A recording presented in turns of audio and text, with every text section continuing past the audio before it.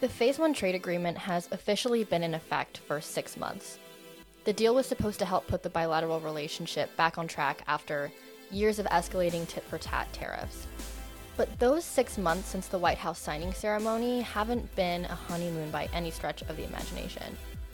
While the ink was still wet on the deal, a novel coronavirus was spreading in China and unknowingly the world, eventually tanking the market and making the purchases agreement seem even more unattainable. But the agreement is about a lot more than just buying a lot of soybeans. In a heated political environment, it's hard to know where exactly the deal stands. To find out, I spoke with some of my colleagues here at the U.S.-China Business Council.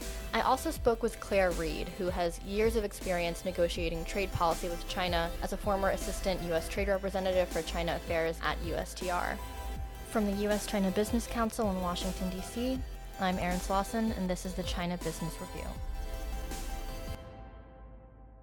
First, let's talk about the financial services commitments. Allison Schonberg covers this portfolio here at USCBC. The financial services chapter is essentially about opening China's financial services sector to foreign companies across multiple subsectors.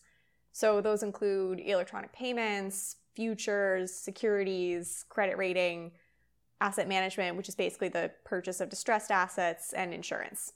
So in terms of implementation, we've seen pretty substantial evidence of progress. The first is that, as you probably know, equity caps for futures, securities, fund management, as well as life, health, and pension insurance have all been raised to 100% through various government announcements. I believe 2 actually happened before Phase 1 negotiations were even completed. And about 2 months ago, China released its 2020 negative list for foreign investment, which made these commitments even more formalized. Then pretty recently, China just satisfied its Phase 1 commitment to offer fund custody service licenses to local branches of U.S. financial institutions and take their overseas assets into consideration, which is a really good move. Then one other thing I'd note is that over the past few months, we've seen several majority and wholly foreign-owned companies come forward in securities, futures, e-payments, credit rating, and asset management, basically across the whole range of subsectors in financial services. Jack Kamensky has been following the agriculture portfolio for us. What was this section about? So the agriculture section was one of the longest sections and includes a lot of detailed commitments on market access barriers that had been plaguing U.S. companies for years in some cases. A lot of China's commitments in the agriculture section were front-loaded, and a lot of progress has been made here. We've seen market openings in a number of areas: beef, pork, poultry, seafood, as well as regulatory streamlining, especially in the registration of U.S. agriculture facilities, which allows U.S. producers to export more to China. From our conversations with U.S. trade officials, we understand the key focus now is revisions to the regulatory approval process for agricultural biotech imports. So we understand that the 2 sides are engaged in technical discussions. Next, I talked to my colleague Pearson Goodman to check in on IP commitments. The IP section differed from the other 2 in that deadlines for specific commitments were not part of the Phase 1 deal itself. Instead, China released an IP action plan in April. The plan is a much more detailed blueprint for meeting not just Phase 1 obligations, but also just general IP issues in China. I think that's kind of been a big pattern in how they've approached this, is that they've actually gone above and beyond their Phase 1 IP commitments because reforming their IP system is something that is a priority domestically as well. So the IP chapter really covered the whole range of IP issues. So that includes patents, copyright issues, trademark issues, trade secret issues, and then as well as some issues in the actual enforcement of judicial decisions and other sort of procedural issues. For patents, this is a big issue for a lot of our pharmaceutical companies, especially. I'm a little biased towards this because I also cover our healthcare portfolio, but there were some really positive decisions around patent term extension and patent linkage, which are things that our innovative drug companies rely on to get their drugs to market. Another big issue is trademark.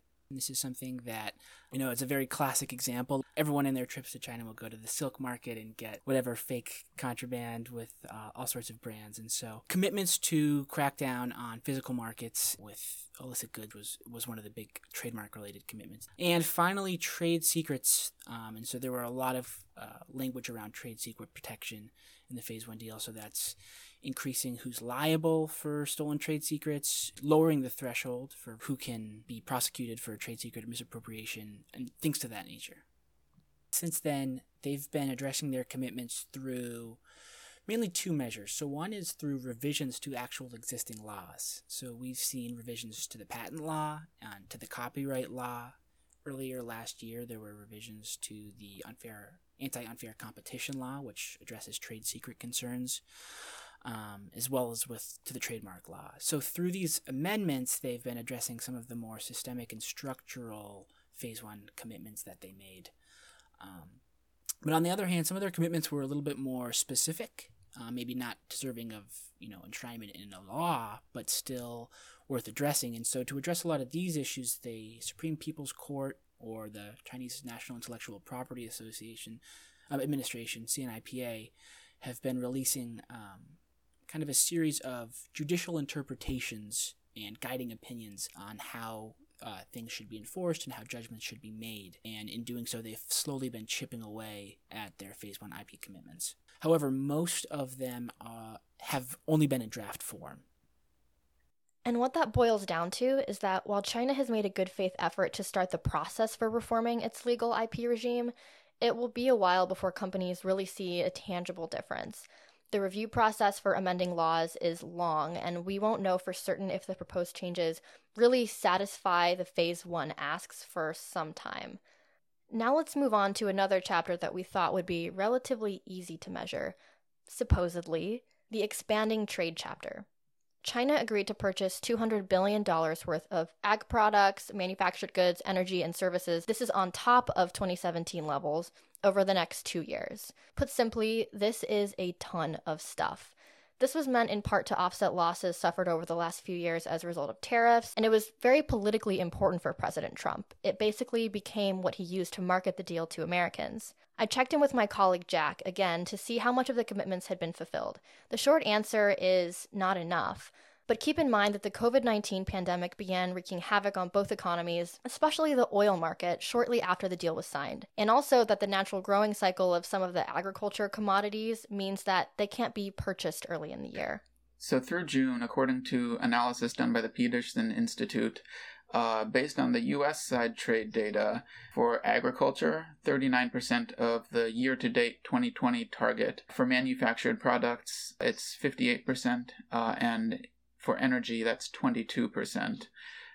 For services, the data lags a bit, but because of how COVID-19 hit travel and education very hard, which are major sources of U.S. services exports to China, it's probably safe to say that China is lagging in those purchases as well. There are a number of reasons for this delay. Top among them, how COVID-19 has impacted demand. Another element is that China implemented a tariff exclusion process for a lot of the tariffs that they have on U.S. goods, and this didn't begin until March 2nd. With all of that in mind, is it still possible for China to make enough purchases to satisfy its commitments by the end of the year? Yeah, I mean, I think it's possible, at least probably not in energy, but at least in the other areas.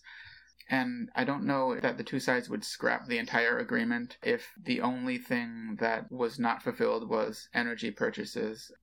Chinese officials continue to say that they will meet their 2020 targets, and from our conversations with U.S. trade officials, they believe that these targets are still achievable, with the exception of energy, just because of the price environment we're currently in. Just as important as the specific commitments that we've just discussed, I wanted to learn about the political significance of the deal. Claire Reed has extensive experience negotiating trade with China. What was your first impression of the deal when it was first released? I think the Phase 1 agreement created a series of incremental changes across a wide spectrum of the Chinese economy.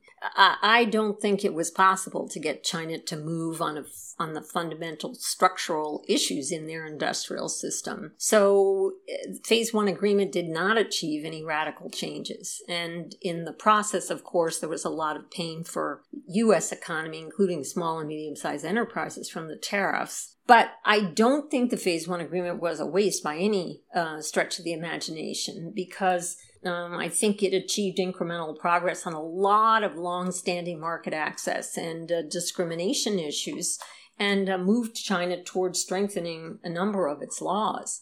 Those were all very, very helpful. And as someone who negotiated for many years with China, it was actually gratifying to see such a large number of the issues that we've been pushing on for so long actually seem to have breakthroughs. For China, I believe that every single change could be pitched as actually being very good for China's economic development and not harmful to China's fundamental interests. But I think another dimension that's very important to look at is the fact that it allowed a pause in the trade hostilities, because there was this escalation of harmful short-term retaliatory measures on both sides of the Pacific.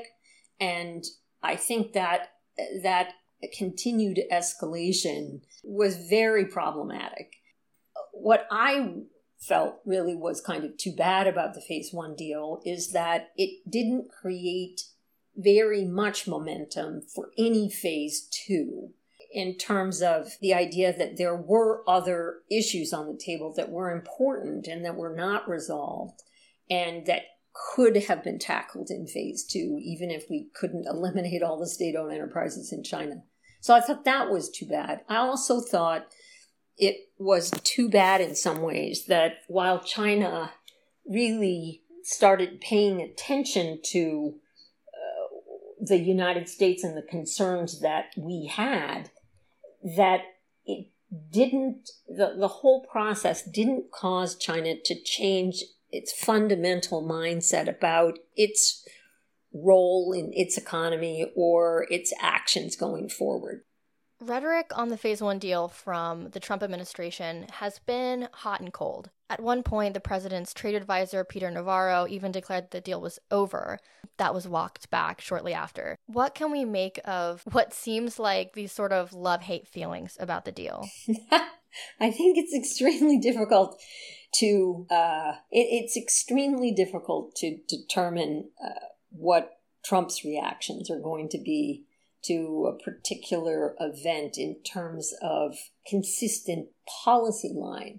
It feels to me as if the president's never really been that interested in China policy change. He gets excited about ideas that are kind of catchy and can give a sense of controversy. So the trade deficit, issues that may be focused on a domestic constituency in a domestic election, selling more U.S. goods and gaining the farmers' loyalty. So I feel as if his focus has always been very political. So the selling ag goods is good for the farmer constituency, and making sure the stock market doesn't drop precipitously is good for his overall messages on the economy. With regard to USTR, I feel as if USTR really has had a kind of steady as she goes approach, trying to be sure that we get what the agreement says, because that's required for our credibility. And it also will allow us to make progress against some of the market distortions that China has in place, and demonstrates U.S. strength of purpose. And I think USTR, having participated, led many of the negotiations on many of the issues that did make progress, understands the value of that progress.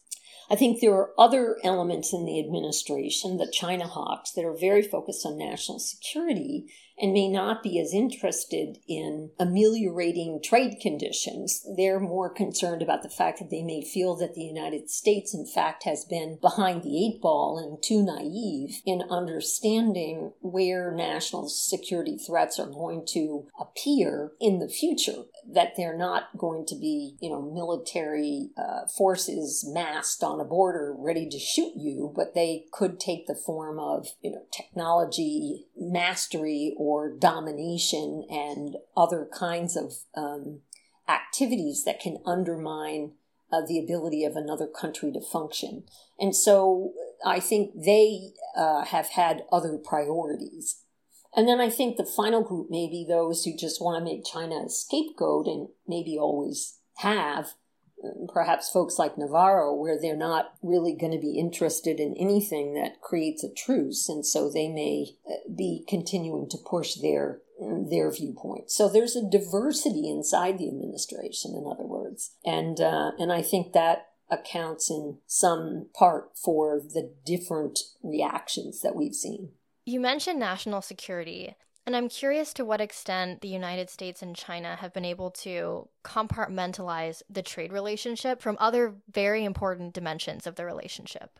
That's a very good question. I would say that there are several dimensions to the relationship, but I would say until recently, there actually was a pretty good insulation in some ways. And when I say insulation against the human rights issues and insulation against some of the national security issues. On the human rights side, I think Trump, well, we've seen from his lack of strong statements and that they're relatively few and far between, that he's really kept far away from issues like the Uyghurs or Hong Kong or even Taiwan, and he is letting others take actions on issues like South China Sea or like human rights. So he's letting Pompeo do that. And he's letting the military deal with the South China Sea. And some of that may be because he's a business person and really cares quite a bit about his deal, because this trade deal, if it buoys the U.S. economy and, helps constituents that are key for him, then that's good. With regard to the national security issues on technology, my sense is that to some extent the United States has been imitating China. So China has taken the lead, in a sense, on having a very skeptical view of technology and of a skeptical view of sort of open technology, particularly in sensitive areas. And its actions speak very loudly on that score. Think of all of the digital players that China has blocked from its market. And we think of it Made in China 2025, and its ambitions to eliminate foreign technology from so many of its industries. So when the United States takes actions that are kind of in that same lane, I would have to believe that China can't be surprised. And if they're not surprised, then I can see them, in a sense, having already built it into the equation and not having it have to unbalance or disadvantage the commercial relationship. I think we're walking in very unclear territory there, though, because, if an action is taken that is unexpected or goes over a line and really seems to be very damaging to the Chinese core of its economy or its sense of welfare or security, then I think we could see reactions from China. My sense is that it's been a kind of uneasy, but as yet, it's still intact. The Phase 1 deal is still intact. The other thing I guess I would say is it does feel as if COVID and its adverse effect on the global economy and the U.S. economy has strongly upset Trump regarding China. And so he may have required less constraint from other players in terms of hitting China in these other areas. At the same time, I think the purchases of ag goods and the U.S. stock market and the potential Chinese impact on both of those things do constrain the scope of Trump's actions. Democratic and even some Republican lawmakers initially criticized the deal for not being tough enough on China, and this is a theme that we've seen. Back in January, Joe Biden even said that China was the real winner. How do you think the deal would fare under a second Trump administration or a Biden administration? It is hard to say what would happen, but I have to say that I would be surprised if the Phase 1 deal were scrapped, because it does represent progress on a number of fronts. By the time a new administration comes in, we'll have a better sense, of course, as to whether it was progress on paper or progress in reality. But assuming that there was progress, it doesn't make a lot of sense to me that someone would blow it up. The question really that arises is, can you get more? And I think it's very hard to say what would happen on that score. As I mentioned, I think it's difficult to see how you could generate enough leverage on China to get them to make changes in their state-owned enterprises so that they're not totally in control of them, to make changes so they eliminate top-down industrial planning, to make changes so they eliminate massive subsidies to build national champions. I think that is a fundamental, right now, a fundamental part of the Chinese system. And I don't think any short-term actions by anyone are going to get China to back down from those. So the question is, what's realistic? I don't see any president backing down from the developing skepticism about China's overall economic intentions and their opportunistic actions in global trade, which they will continue. But I think perhaps a Biden presidency would focus very intensively at home to try to make the U.S. more competitive. There's this whole situation that people talk about where they say, you don't win the race by just trying to hold the other guy back by his collar. You actually have to be able to run faster.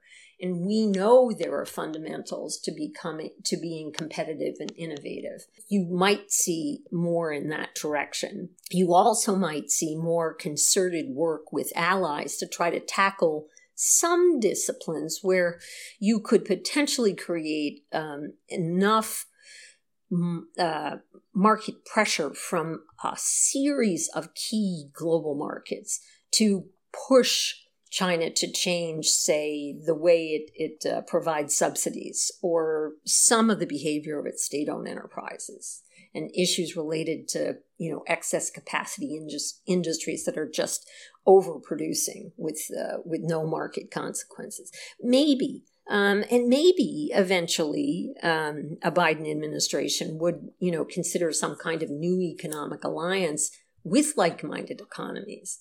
That will take a lot of work, as we saw with the Trans-Pacific Partnership. That can become a very politicized situation. So it's going to be a challenge. People often say trade is the ballast of the relationship. We've all heard this before.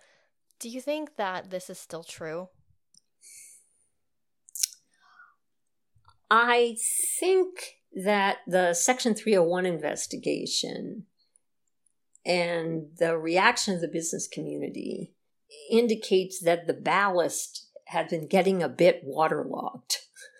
So I think it is problematic, and I think it should be a bit of a wake-up call for China. I think China does see the international business community as a potential source of stability in relations with the United States.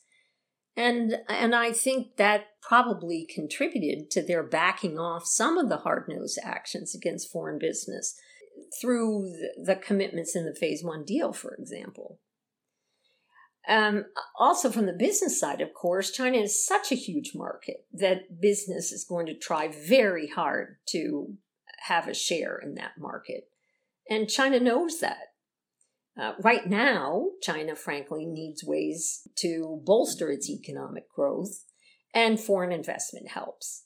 So I think there is a bit more of an effort by China to soften its face. But China's core interests in control are going to dictate how it operates, I think, in terms of technology and any cutting-edge industries. I think China's desire to be a winner includes its desire to win in relationships with business. So I think it means that business has some opportunity, some room to operate in China, but it's going to need to be sophisticated in its strategic planning with regard to what if China puts the screws on, and it's going to need to be sophisticated in its negotiations about what it gives and doesn't give because of its needs to survive, with or without China ultimately. So there needs to be a kind of healthy skepticism, not a naivete, and a kind of, I think, strategic planning for, say a decade hence, not just the next quarter, in order to actually be able to balance what's an increasingly complicated business environment. Xi's need for control is already creating new hazards, the surveillance, the social credit system, the unreliable entity list, in addition to the pressures that go on with regard to technology transfer and the like. And not only that, but now the United States is piling on in terms of expectations that it's developing for how business should behave vis-a-vis China. So it's trickier and trickier for business. Business just needs to, as they say in chess, think 4 moves ahead. If I could do one thing, I would try to stop creating scapegoats and cool the rhetoric a bit.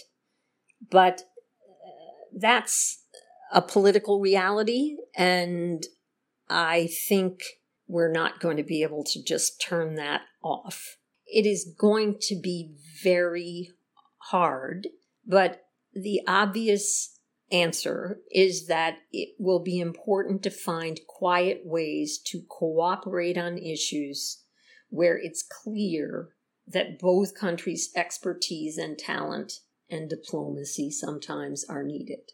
We know a list, it includes COVID. We're not doing that well on COVID right now with them. The environment, North Korea, Iran. Now, business can't participate in all of those, but if business can be self-protective, so it's not just being sucked dry by a Chinese system that then will throw them out, but it can find synergies that are real synergies and can create relationships that are trusted relationships. That's how we are going to, weather this particular storm and try to move forward. So trying to find quiet ways to cooperate on issues where that both sides need each other. That can happen in the business environment as much as it can happen in the political and diplomatic and military sphere, I hope. The China Business Review podcast is a production of the U.S.-China Business Council. You can learn more about what we do at uschina.org. Our music is by Tours. Be sure to leave us a rating and review so that other people can find us, and we'll be back soon.